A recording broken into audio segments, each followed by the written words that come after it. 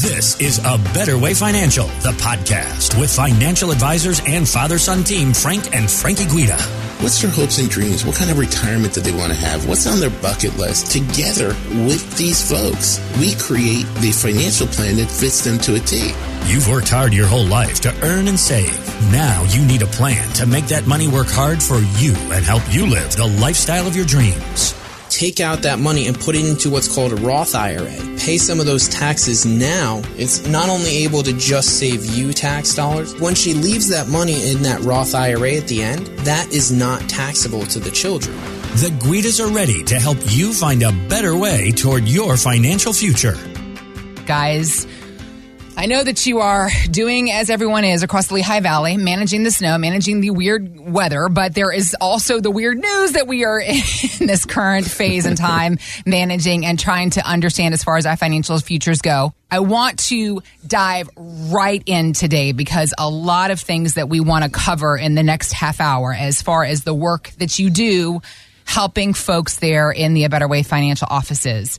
And the mental game, we were riffing off the air before we came on today, just talking about the mental game that's so commonly involved with what you do there. Not only financial advisors, a little bit of therapists and psychologists, if I do say so myself. It does happen. Yeah, there is a lot of mental, and understandably, like I was just saying, you work so hard to earn and save. Of course, you've got apprehensions and questions and nervousness about where you're headed. And the whole idea about saving up for our retirement, that's one thing. But the notion, the mind switch that has to happen once we hit retirement and withdrawing our money once we have reached this place is a whole nother situation. There's this article on smartasset.com, financial website, talking about the 4 worst mistakes people have made when withdrawing from their accounts, guys. So I wanted to ask you about these 4 mistakes that they were pointing out, get your thoughts, and also how you help the folks in your office determine an optimal sequence to withdraw their money. Is it different for everyone? What's your experience with this? You see these articles all the time, and they come out and they talk about, oh, people should do this and people should do that, and they paint everyone with the same brush. And I sit here and I read this stuff and I'm like, well, then there's this occasion or there's this instance and then there's this instance. And if people are just reading this stuff and they're just trying to follow the advice of the so-called experts, they can really get themselves in trouble, or they cannot really be getting the personalized advice that they really need to be getting. I look at these 4 points they made here in the article. You have to take a look at them and really, see what works for you and what doesn't. The first one, they're pretty much on the money with here. Okay. Not starting with your investment income. You should use your non-qualified funds first. Mm-hmm. So in general, yeah, you do want to use those funds first, and then before you hit your IRA money and before you hit your Roth money, because that just makes sense tax-wise to let your tax-deferred money grow as long as you can, and especially your tax-free money, like the Roth money. That's the one you really want to let grow as long as you can. So the next one, claiming Social Security benefits at 62. That's when your benefits are at their lowest. Hold off until you're 70. Payments will be at their highest possible, increasing by 8% once you've reached your full retirement age. So after that full retirement age, they increase by 8% per year. Okay. In general, that can be good advice. Okay. But when you take individual situations, you can find that it can be different. Okay. We had a couple come in, and he was 62, she was 60. And in his life, he earned substantially more than she did. Their plan was to both take their Social Security at full retirement age. Mm-hmm. And we said, well, hold on. We did the financial plan. We did everything that they should do, Roth conversions, all of that stuff, investing their money in the proper ways and all of that stuff. And we showed them, no, this is the strategy you guys should use for your Social Security. And what we came up with is she takes her Social Security at 62 instead of what the article said, right? Okay. She does take it at 62. He takes his at 70. When he turns 70, she turns 68. Since he now started his at 70, she can then take half of his at 68. So she can take a bump up and go to half of his while, switch off of hers and then go to half of his. Got it. So by doing it that way, it actually meant over $70,000 extra that they would get out of Social Security. Nice. And lo and behold, we're recommending her to take it at 62. That's an exact opposite of what this article is saying here, right? Got it. Yep. Yes. Mm-hmm. So everybody's situation is different, and that's why Better Way Financial can help people to determine what's the best thing for them. Let's look at the next thing here. Withdrawing from your 401 and your IRA before RMDs kick in. You can start withdrawing money from your 401k when you turn 59 and a half, but that doesn't mean it's a good idea. The law doesn't require you to start taking required minimum distributions until you turn 73 or 75. They just changed this law.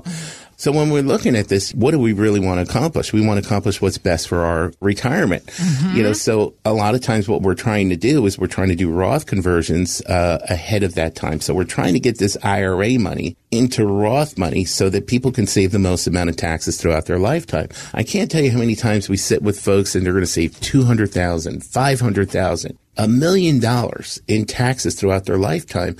And that's all extra money that they can live on during their lifetime and really, really enjoy their retirement with. So that's another huge difference there. And then this last one, tapping into a Roth before exhausting other options. For the most part, that's true. Okay. But, there are circumstances. We had a client come in and her husband was on really, really, really expensive medication. And because their income level was below a certain point, they got that medication pretty much almost free. It's like ridiculously low cost. But if she was $1 over, she would have had to pay these tremendous costs for this medication. So in their case, we had we sharpened our pencils. We made absolute certainty that she wasn't going to get over that figure. And what it meant in their case is they needed some more income. So we had to take a little bit of money from the Roth to help supplement their income, which didn't show up as the income that would mess them up and cause them to have to pay those exorbitantly high costs with their prescription drug plan. Yeah, which were about like $10,000 a month. Yeah. So we did not want to make that happen for them. So it definitely made a lot of sense to take from the Roth in that particular case. Exactly. And when you couple all of this stuff and you put all of this stuff together into a financial plan, it makes a tremendous difference. We just had a couple come in from the Lehigh Valley. They were listening to our radio show, and they were like, you know what? I think I'd like to see these guys, because they had also heard, I think she heard from her sister that we had done a phenomenal job with them, and then they heard us on the radio, and they said, okay, that's enough. We need to give these guys a call. Isn't that right, Frank? Yeah, so we just met with them the other day.